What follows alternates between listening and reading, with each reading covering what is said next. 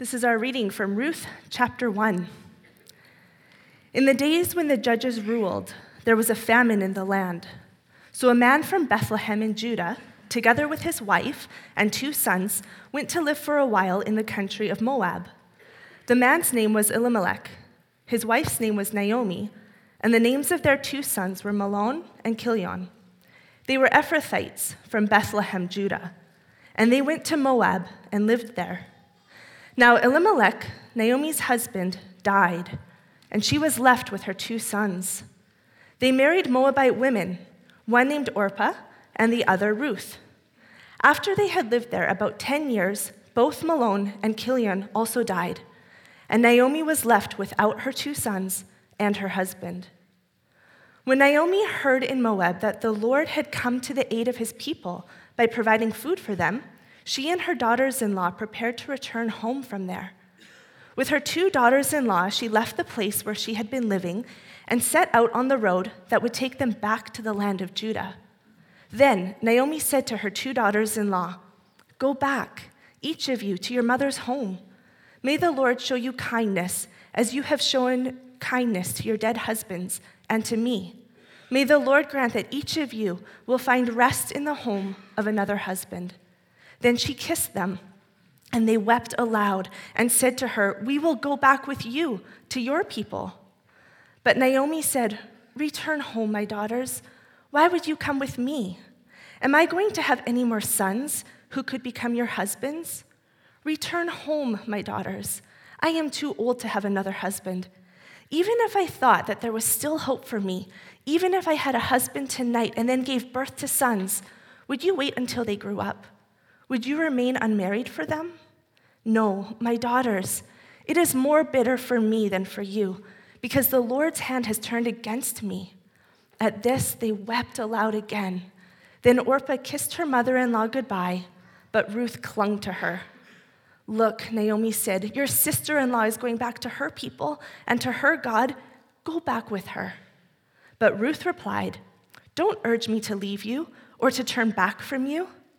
Where you go, I will go, and where you stay, I will stay. Your people will be my people, and your God, my God. Where you die, I will die, and there I will be buried. May the Lord deal with me, be it ever so severely, if even death separates you and me." When Naomi realized that Ruth was determined to go with her, she stopped urging her. So the 2 women went on until they came to Bethlehem. And when they arrived in Bethlehem, the whole town was stirred because of them, and the women exclaimed, "Can this be Naomi?" "Don't call me Naomi," she told them. "Call me Mara, because the Almighty has made my life very bitter. I went away full, but the Lord has brought me back empty. Why call me Naomi? The Lord has afflicted me. The Almighty has brought misfortune upon me." So Naomi returned from Moab, accompanied by Ruth, the Moabite, her daughter-in-law, arriving in Bethlehem as the barley harvest was beginning.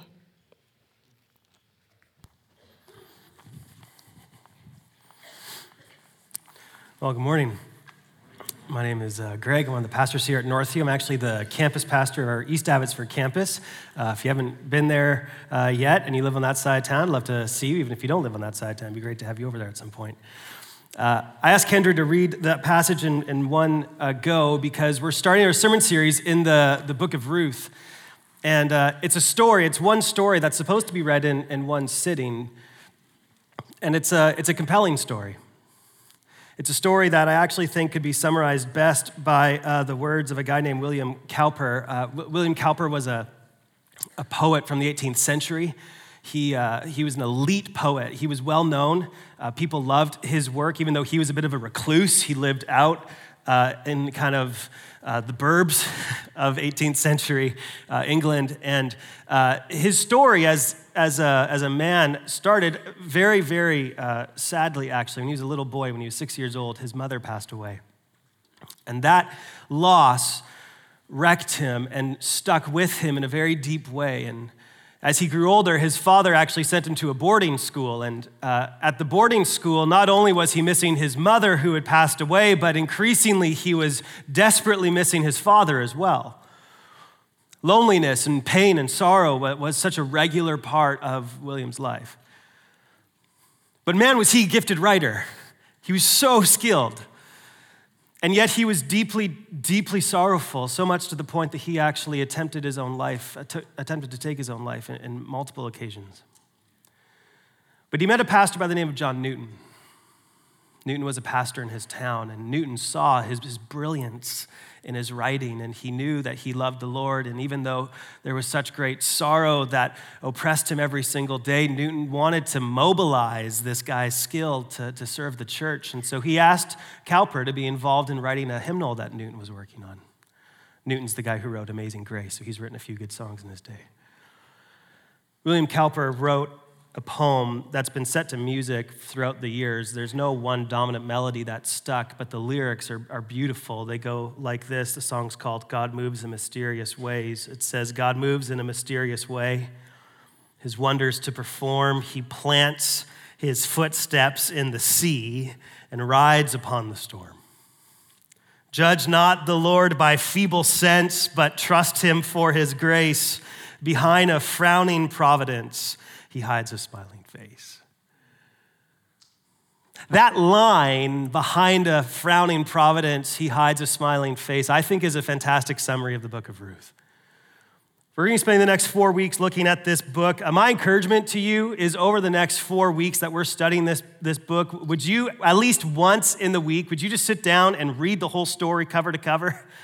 It's 4 chapters. It'll take probably 15, 20 minutes for you to do it. But if you do that, I promise when you come and you hear the next chapter being preached from, there's going to be moments where you'll see the foreshadowing and you'll see the beauty of the literature. It's a piece of art, the book of Ruth. And so we want to work through it in the next 4 weeks. And today we're going to start in chapter 1, as we probably should if we're going to start the book somewhere. And as we look at this chapter, we're going to notice 2 things a part of this part of the story, Act 1 of the book of Ruth. We're going to see 2 things. First of all, that there's evidence of heavy sorrows. And secondly, there's evidence of signs of hope. So we're going to walk through Ruth chapter 1, and in this story, we're going to see evidence of heavy sorrows and also signs of hope. So let's start by looking at the evidence of the heavy sorrows that the book of Ruth is initiated with. So Ruth chapter 1, verse 1, in the days when the judges ruled, there was a famine in the land. So a man from Bethlehem in Judah, together with his wife and 2 sons, went to live for a while in the country of Moab. The man's name was Elimelech. His wife's name was Naomi. And the names of his 2 sons were Mahlon and Chilion. They were Ephrathites from Bethlehem, Judah.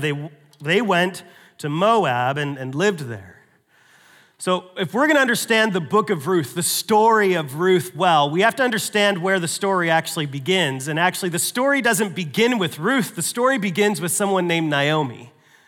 Actually, the first chapter of Ruth isn't about Ruth hardly at all. It's about Naomi. It's about her journey as an Israelite woman. And if we're going to understand this story well, we have to recognize that the story in Ruth chapter 1 is really an accumulation of sorrows. It's as if Naomi has a backpack on, and over the course of her life, weight after weight of heavy sorrows and burdens get placed into the backpack that she wears on the journey of her life.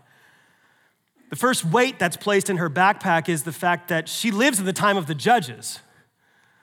So the time of the judges was the point in Israel's history where Israel was a nation in Egypt. They were a bunch of slaves. They were being oppressed by the Egyptians, and they were calling out to the Lord to be delivered. And through Moses and other things, plagues, all kinds of stuff, he got them out of Egypt. They crossed over the Red Sea on dry ground, and they were faced with the land that the Lord said, I'm going to give you this land to be my people, and I'll be your God. And they look at the land, there's people in the land. And they say to themselves, look, I know God found a way to defeat the biggest, baddest empire on the land, but it's too hard for us to go in there. So they rebelled against God's plan, and God said, okay, here's the deal. The generation that said we can't go in the land, we're going to wait till you all die, and then you'll get to inherit the promised land. So over the years, the people that rebelled against God and didn't go into the promised land the first time started passing away, which by the way, could you imagine the awkwardness of being one of the last people of that generation? People coming up to you, how you feeling, Bill? Great. And they're like, okay, I guess we'll wait. The last person from that first generation of rebellion had to die, and then once that person passed, they went into the promised land. But before they had their own kingdom, they didn't have one king. Instead, they lived in the time known as the Judges, where there was this cycle of what's known as the cycle of apostasy, this cycle of turning away from God that took place in the time of the Judges, where they would be in a time of freedom and worshiping God, but then they would be drawn away to worship the other gods of the lands of their neighbors, and they would sin, and the sin would bring consequences, and the Lord would bring punishment upon them, and the people would cry out to God for deliverance. God would send a judge to deliver them, and then they'd be in another time of freedom and peace, but then they would start to worship the other gods, and there's this cycle of apostasy. The time of the Judges was a time of upheaval, chaos. That's a burden in your backpack, right?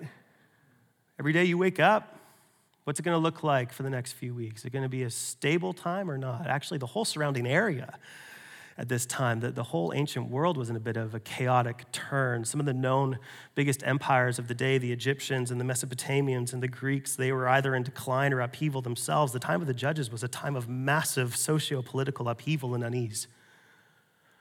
That's a burden to bear. It's not the only burden that Naomi had to bear. She also had a famine in her land. There's no food anymore. Bethlehem means the place of bread. There's no food in the place of bread. That adds some weight to the backpack, doesn't it? And because there's no food, now she has to take up the life of an immigrant. So here's this young mom with her husband. She's leaving behind her village. She's leaving behind her friends and family. She's leaving behind everything she's ever known for the sake of finding food and a hope and a future in a different land. And now she wears the backpack of an immigrant woman. Sorrow after sorrow, burden after burden being placed on her in the midst of a very turbulent time, but the weights are only going to get heavier. Verse 3, now Elimelech, Naomi's husband, died. She was left with her 2 sons.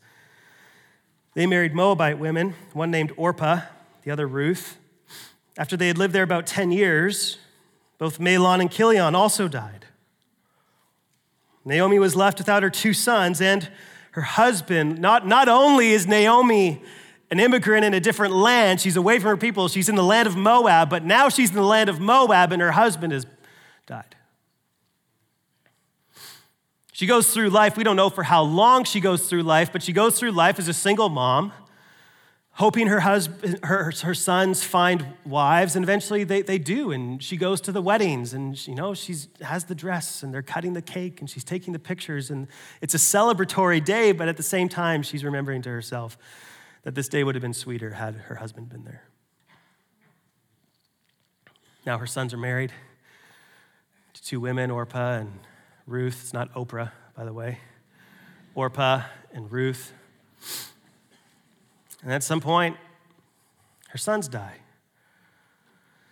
More weight gets added to her back. She's an immigrant woman. She's away from her home and her family, everything she's ever known, and now she's grieving the loss of the people closest to her.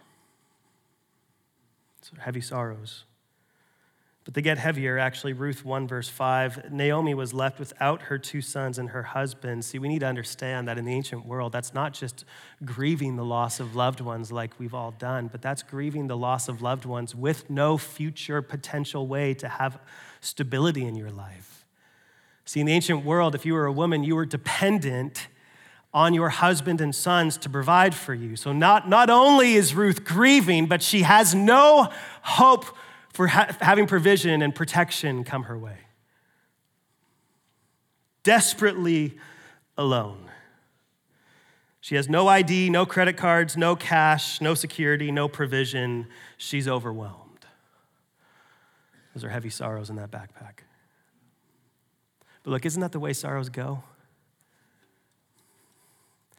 You know that the way life is that it's never just one bad thing that happens, right? Like when it rains, it pours, right? It's not like living here in Abbotsford. When it rains, it's like a mist that's just hanging in the air. It's like living in other parts of the world where it's sunny all the time, but then when it rains, man, does it pour, and it's flooding the streets with your sorrows. This is the only redeeming point of country music, by the way, right? is that they get this part right. They recognize that it's not just that you lost your job, it's also that your dog died, your girlfriend left, and your truck died. You have nothing. That's the only good part of country music. Is that it accurately reflects the nature, the real nature of human sorrow, which is that it never just comes in ones, it comes in bunches. Naomi is feeling the heavy sorrows of real life, so much so that when she sees people that she knows, they say, Naomi, we see you. And she says in verse 20, don't call me Naomi. Call me Mara, because the Almighty has made my life very bitter. I went away full, but the Lord's brought me back empty. Why call me Naomi? The Lord's afflicted me. The Almighty has brought misfortune upon me. Naomi, in this section, she's playing on it's a play on words. Her name means pleasant. Mara means bitter. She's like, don't call me pleasant. You see me come home to Bethlehem and you're saying, oh, it's Pleasant's back. Don't call me that. It's bitter. My name's bitter now. She's living in the midst of the heavy sorrow. She's looking through the photos of her life. She sees the pictures of her dating her husband. She sees the pictures of her engaged to her husband. She sees the pictures of the wedding day. She sees photos of her boys being born. She's looking through the photo album of her life, even the photos when she has to leave as an immigrant. She's thinking to herself, at least we were together. Then they arrive to a new land and her husband is dead, and now she's looking at the wedding photos of her sons who married Moabite women, and she's thinking, my husband should have been there. And now she's looking at photos from her son's funerals. And people say, welcome back, Pleasant. And she says, that's not my name. That's not my story. Naomi's living in the midst of heavy sorrows. The story of Naomi is actually a reminder of the reality of sorrow. This is the human experience. The question is not, will we experience suffering in our life? The question is, how are we going to experience the suffering in our life? We have all kinds of ways we try to answer that question. One of the most common approaches is through distraction. We just ignore the sorrows around us. Things happen to us and we refuse to engage in them and think about them and process them and recognize that they're there. We blind ourselves from the fact that our life will one day end. We distract ourselves from the reality of our own demise. This is the Netflix and chill approach, right? Which, by the way, that phrase doesn't mean like just watch Netflix and then hang on your house. So if you have young adults and you're a parent, don't say, let's have a family night, Netflix and chill. Don't do that. But Netflix and chill is basically saying, let's consume the entertainment to distract ourselves, and now let's do something else, sex, drugs, alcohol, whatever, to actually give us something that feels good to mask the pain. We don't deal with sorrows very well. We mostly just distract ourselves from them. Or we achieve our way through it. We say, man, there's all kinds of sorrows in my life, but I'm just gonna throw myself into my work. I'm going to throw myself into my education. I'm going to throw myself into my family. I'm going to distract myself through achievement. There's another way that we deal with suffering that's not ideal. It's kind of a quasi-Christian way. It's stumbling through life as though we're burdened by false guilt. See, some of us operate with the mentality that every time we suffer, it's necessarily because we've sinned. So don't get me wrong, the reason why there's suffering is because of sin, but that doesn't mean that necessarily every time you suffer, it's because of a particular sin.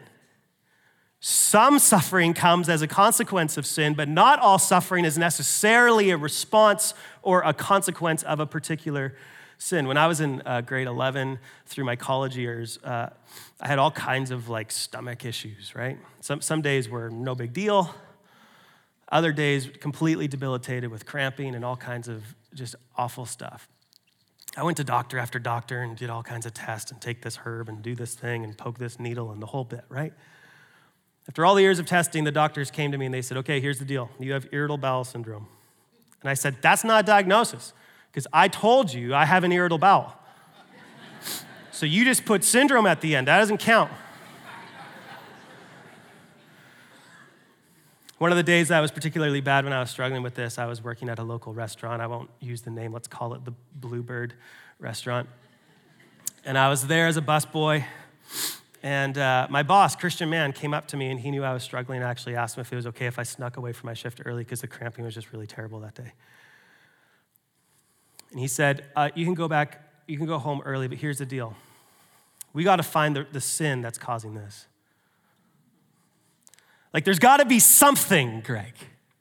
You don't just suffer for no reason. There's got to be some particular sin that's causing all of this pain in your life. Now, look, there are pains in our lives caused by sin, but that doesn't mean that every time we suffer is necessarily because of a particular sin. And if we believe that every time we suffer it's because we've sinned, we can stumble through our suffering with a false guilt, thinking to ourselves that this is a punishment for something and trying to find that particular thing. So look, if we're not supposed to walk through our suffering with false guilt or just by distracting ourselves through amusement or achievement, then how are we supposed to walk through suffering? Actually, I think Tim Keller answers that question really well. It's because the question is not how or not will we experience suffering, but how will we experience it. In his book, Walking with God Through Pain and Suffering, he says these words. He says, the walking metaphor points to the idea of progress. Many ancients saw adversity as merely something to withstand and endure without flinching or even feeling until it goes away. Modern Western people see suffering as something like adverse weather, something you avoid or insulate yourself from until it passes by. The unusual balance of the Christian faith is seen in the metaphor of walking through darkness, swirling waters, or fire.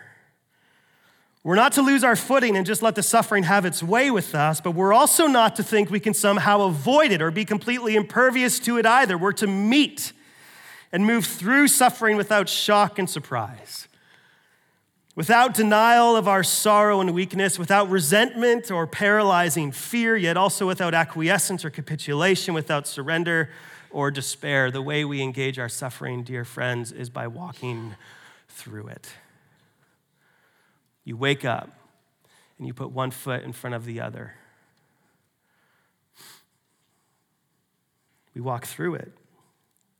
Ruth 1 makes clear that heavy sorrows is a reality of the human experience, and Christians don't distract themselves from it, and they don't live in false guilt for it. They just walk through it. Have you ever witnessed a Christian person walk through a life of suffering with just a grace to them? You know their story. You know the chronic pain that they deal with. Either it's physical or emotional or mental. It's something. You know it, but when other people watch them, they wouldn't think to themselves that that person is suffering because they just keep going. Every day. It doesn't mean they don't have bad days. It doesn't mean there aren't days when they break down and cry, but there is a determination to them. There's a grit. They wake up. They keep going. They don't deny that their pains are there, but they also refuse to feel forgotten by God in the midst of it. They just wake up, and in the midst of heavy sorrows, they walk through their suffering. The question is, how can you actually do that? How can you live not denying the reality of your suffering, but refusing to forget or to think that God's forgotten you in the midst of your suffering? How do you do that? Well, I think this passage will show us, secondly, that there's signs of hope. So Ruth 1, remember, it's mostly about Naomi, this story. And the story continues in verse 6.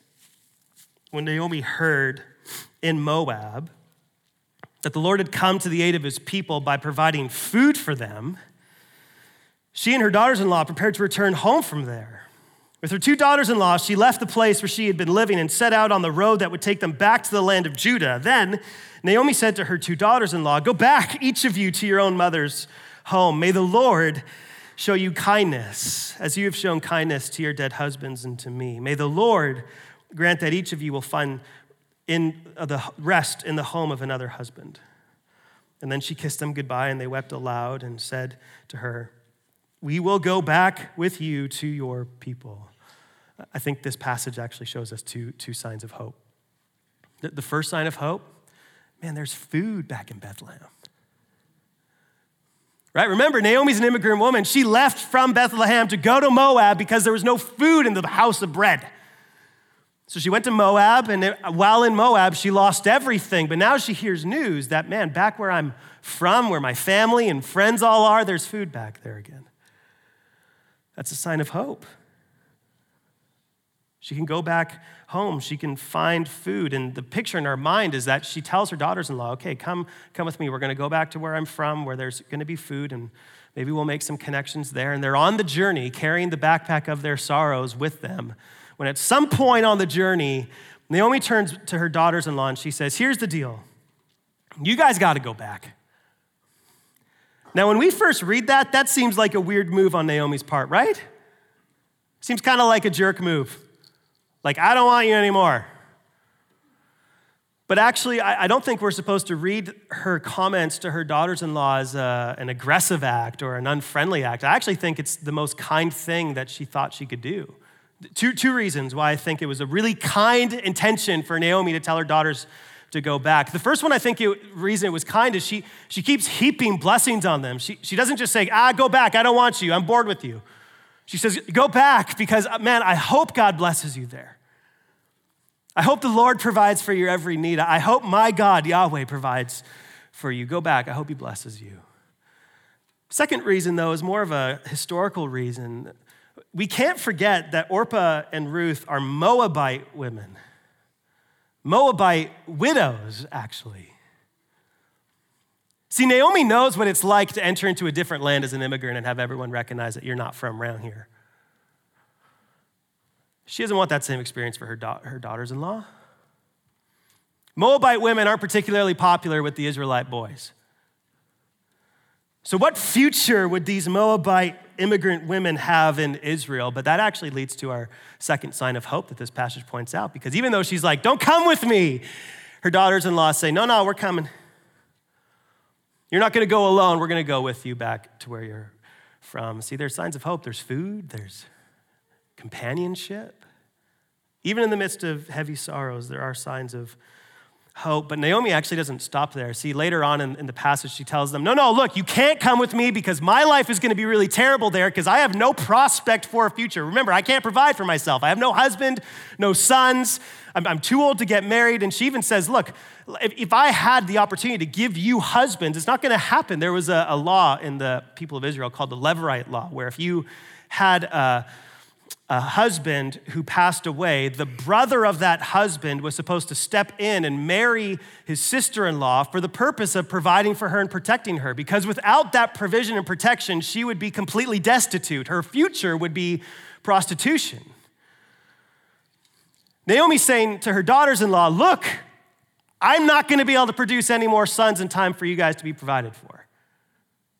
And no one in Israel is going to want to marry Moabite women. You have a better shot of actually having a future and a hope that I hope the Lord gives you if you just go back home. So with tears in her eyes, she pleads with her daughters-in-law to go back home. And then in Ruth 1, verse 14, at this, they, the daughters-in-law, wept aloud again. Then Orpah kissed her mother-in-law goodbye. But Ruth clung to her. Look, said Naomi, your sister-in-law is going back to her people and her gods. Go back with her. But Ruth replied, don't urge me to leave you or turn back from you. Where you go, I will go, and where you stay, I will stay. Your people will be my people, and your God, my God. Where you die, I will die, and there I will be buried. May the Lord deal with me, be it ever so severely, if even death separates you and me. When Naomi realized that Ruth was determined to go with her, she stopped urging her. See, the same pleading, don't come with me. There's no hope for you in Israel, no hope for you in Bethlehem. No one's going to marry you. You're going to end up as prostitutes. That same pleading has two different responses, a logical and an illogical one. Orpah responds logically. She sees the situation before her and she knows, I'm not going to be able to find a husband. And if I don't have anyone to protect me as an immigrant in a different land, I'm going to end up a prostitute. So even though she loves Naomi, she, with tears in her eyes, hugs her mother-in-law and goes back home where there's at least a chance at a future. But Ruth makes the illogical choice. See, it's a harder deal for her to go with Naomi than to go back home. But the reason why Ruth chose Naomi is not only the fact that she loves her mother-in-law. Ruth is willing to go through the racial tensions, the potential for loneliness, the likelihood that she won't be provided for and will have to end up going into prostitution because of the great declaration she makes to Naomi when she says that where you go, I'll go, where you stay, I'll stay, your people will be my people, and your God, my God. Here's a Moabite woman saying, I'm a follower of Yahweh now. I'm going with you. And Naomi, even though she doesn't know what the future holds, finally allows her daughter-in-law to continue the journey on back to Bethlehem with her. See, there's signs of hope. There's food to come. There's companionship there. So they enter, verse 19, the two women went on until they came to Bethlehem. When they arrived in Bethlehem, the whole town was stirred because of them, and the women exclaimed, can this be Naomi? Don't call me Naomi, she told them. Call me Mara, because the Almighty has made my life very bitter. I went away full, but the Lord has brought me back empty. Why call me Naomi? The Lord has afflicted me. The Almighty has brought misfortune upon me. So Naomi returned from Moab, accompanied by Ruth the Moabite, her daughter-in-law, arriving in Bethlehem as the barley harvest was beginning. Heavy sorrows for Naomi, but also signs of hope. They're coming back to Bethlehem during the barley harvest. Food's there. She's not by herself. Ruth is there. What's interesting about this story, though, is that Naomi doesn't actually recognize these signs of hope. See, if you choose to take up the Ruth challenge and read it actually once a week for the whole time we do this sermon series, you would notice things like how in verse 22, it's a beautiful, delightful little foreshadow of the hope yet to come. The fact that Naomi has Ruth with her and it's at a barley harvest, you'd read the story and you'd start giggling like, oh, it's going to get good. But Naomi doesn't see that things are about to get good. She doesn't see the signs of hope. So I actually want to engage with that idea that there are two signs of hope, that there's food and also that she has companionship, but Naomi doesn't see it. So let's think about that for a minute. First of all, let's think about the fact that even though in the midst of the heavy sorrows, Naomi forgets that Ruth is clinging to her. So imagine you're Ruth. You make a bold proclamation to say, I'm going to go wherever you go. I'm now following Yahweh. And you continue the journey back to Bethlehem. You arrive in Bethlehem, and everyone's so excited to see Naomi. And they're like, it's amazing you're back. It's incredible. And she says, don't call me Naomi. Call me bitter. I got nothing. God gave me nothing left. And Ruth is standing there. You're thinking to yourself, I'm here, Mom. But Naomi forgot that actually an evidence of God's grace was clinging to her. Man, we are so much like Naomi. In the midst of our heaviest sorrows, we forget the evidences of God's grace clinging to us. Every month we have a staff meeting here at Northview, and we make a habit of doing a thing in our staff meeting called Evidences of God's Grace, where we go around the table and either in our own life or in our ministry life, we start talking about evidences that we see God's grace. It's a good habit because some months things are going awesome. And other months they're not. But there are still evidences of his grace, yeah? Early in our marriage, we were coached by a mentor couple who told us that when we pray together, don't forget in the midst of all of your pleadings for God to change situations for you to still recognize the evidences of his grace. Because even though our backpack is heavy with our sorrows, the evidences of his grace are still there. Look, those evidences of God's grace, the Ruths clinging to us, don't actually erase our pain.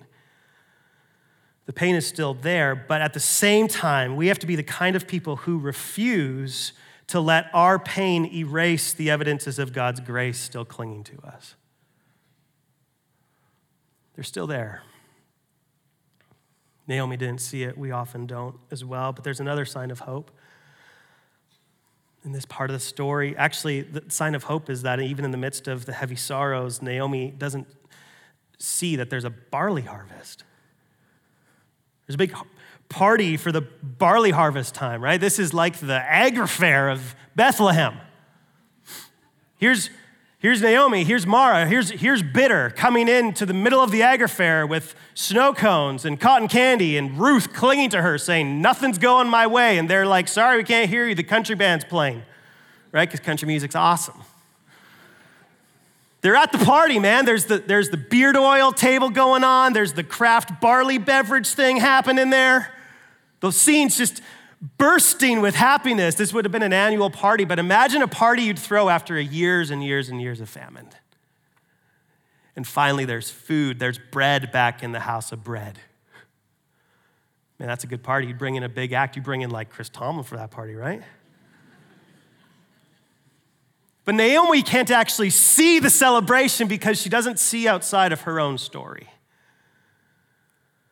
And man, we can relate with Naomi, because our sorrows are heavy and they weigh us down, and we are so prone to just look and stare in the mirror of our own sorrows rather than look outside the window to see what else God is doing. We act like our story is the big story going on. But it's not. See, Naomi's problem is that she doesn't recognize that the barley scene is actually a scene of great hope. Look, as we go through the book of Ruth, you're going to see that barley is the most hopeful of all the grains. Not just because of the barley festival and the craft barley beverage table, but because of what Ruth will find in a barley field a little bit later in the story. So, spoiler alert. Ruth is going to go into a barley field. She's going to see a person named Boaz. And through a series of events, that's a really good story. You should come back and hear it. Her and Boaz eventually get married, and they have a son. Their son's name is Obed.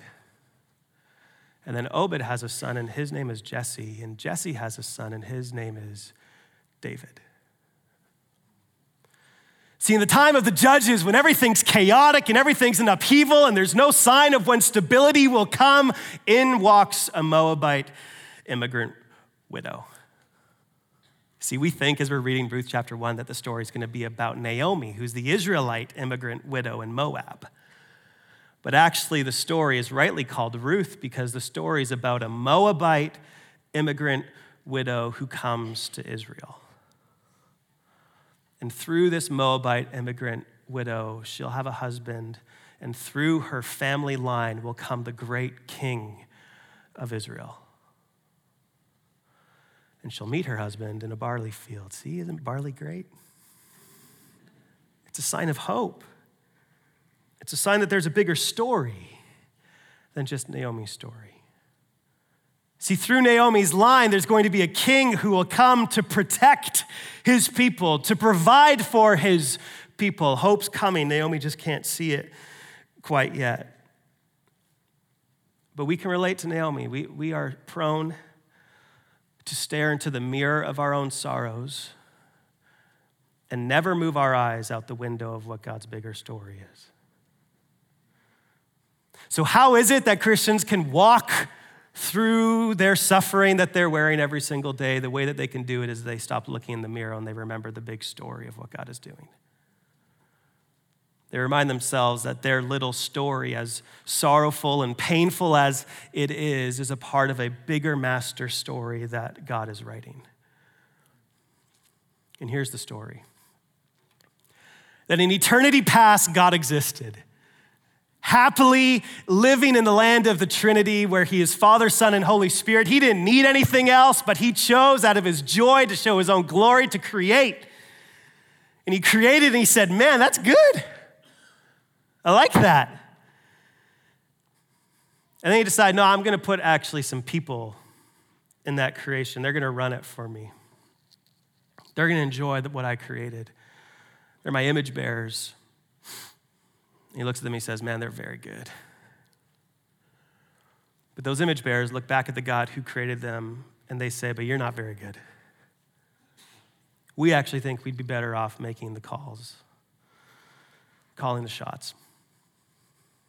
And so they rebel against the God who's there, against the God who created them out of his joy for the demonstration of his glory. They say, no, we're going to follow our own ways. And because of that, in comes suffering and sin. But man, this God who created so desperately wanted his image bearers to know what it was like to live in flourishing. And so he sent a king to provide for his people and protect them. A king through the line of Ruth the Moabite named Jesus, who through his perfect life and his death on the cross provided the atonement that we need to be saved. And through his resurrection from the grave, he protects his people for an eternity. And now he looks to his people and he says, look, you have a future and you have a hope. There's a day when the creation that is here is going to be renewed and remade. It's going to be perfect. Again, you'll look at it and say it's very good, and God will look at it and say it's very good, but it's even better than it was before. And our stories of sorrow are weaved into that greater story of hope. The only way we can walk through our suffering is by reminding ourselves of the bigger story. See, this past week, my family has been ill, which is why I'm like dabbing my nose all the time. And my daughter in particular, 1-year-old, she had double ear infection at one point in the week. Tylenol's not helping. The fever's still spiking, the whole deal. We have to go get antibiotics. There was one point in the week where, as a parent, right, you'll do anything to comfort your 1-year-old, right? You'll dance, you'll play whatever game they want to play. What my daughter found helpful was if I just held her and was singing to her. So I chose to sing, Jesus loves me, this I know, for the Bible tells me so. But look, I'm also a pragmatist, because if Baby Beluga would have worked, man, I would have done it. But the reason I sing Jesus loves me over my kids in the midst of their hardest moments is because there are hard moments that are going to come for my kids. And the song that I want going through their brain in the midst of their suffering is that Jesus loves them. Because the only way they'll be able to walk through the suffering of their life is if they remember the bigger story. Look, I know that pain is a part of our life. I was reminded of this very clearly in the early days of my son's life when we were spending time in BC Children's Hospital, not because of what he was going through necessarily, but in one of our stays there, we were in a room where there was 4 of us in a room, divided just by curtains, right? And there was a girl in the same room that my son was in, and her name was Lexi, and my wife and I still think about Lexi all the time. It was probably about 2.5 or so at this time. Man, smiley Lexi. She was born in that hospital, and she had never left that hospital because of all the various health issues that she has. Sometimes she'd have her own room. Sometimes she'd have to be in a room that was shared by other people. And we met her parents early on in the week, and they asked us if we wouldn't mind if the curtain could be left open when they were gone, because they had to go fly home. Because the husband had to go work, and the wife had to be with the rest of their other kids. So Lexi would be in there day after day with no visitors, smiling away, but also in great pain. See, there's pain out there. There's sorrow out there. My wife and I think about, man, where's Lexi at now? And I wonder how her parents are doing, and what would it have been like to have to leave your kid at BC Children's Hospital for all those days in a row? I can't imagine. But there's not just pain out there. Look, I know there's pain here. There's anxiety, there's depression, there's addictions, there's despair, there's health issues, there's relationship fractures, there's deep grief over the loss of loved ones. Pain is the backpack we wear every day. But Jesus loves you, right? I'm actually convinced that one of the best things we can do as Christians is think about what new creation will be like. As I'm holding my daughter and singing to her, I'm thinking to myself, I have to write a sermon, so if you could feel better, that'd be amazing. But when I wasn't thinking that, I was thinking about what new creation would be like. I'm fairly convinced at this point that one of the regular things we'll do in eternity future is over nice cups of coffee on brisk mornings with just a light jacket on and the cool air in our face, we'll sit across from people and we'll ask them, what's your story? Before you got here, what was your story like? I'm praying that one of those days in eternity future, I'll be able to have a conversation over a cup of coffee with someone named Lexi. And I'll be able to ask her, so what was your story? Another conversation I want to have in New Creation is with someone named Naomi. And if I ever get the chance to have that cup of coffee with her, I would not be surprised if she tells me her story, that she was an Israelite woman who was an immigrant in Moab, and she went with her husband and her 2 sons, but they all died. She came back to her land with one daughter-in-law named Ruth. And I would not be surprised if Naomi looked at me and she told me to judge not the Lord by feeble sense, but trust him for his grace. Behind a frowning providence, he hides a smiling face. Let me pray for us. Father, you're good and your word is good, and you remind us of your goodness, not always through our life situations, although there are evidences of your grace there, but you remind us of your goodness mostly in the person and work of your Son, Jesus. Father, allow the good news of his life and death and resurrection and soon return and our hope yet to come, allow that news to just root in our hearts today. Draw our eyes away from the mirror of our own stories outside the window of the great gospel. Be with us by your Spirit, Lord, we pray, for your fame and in Jesus' name. Amen. God bless you guys.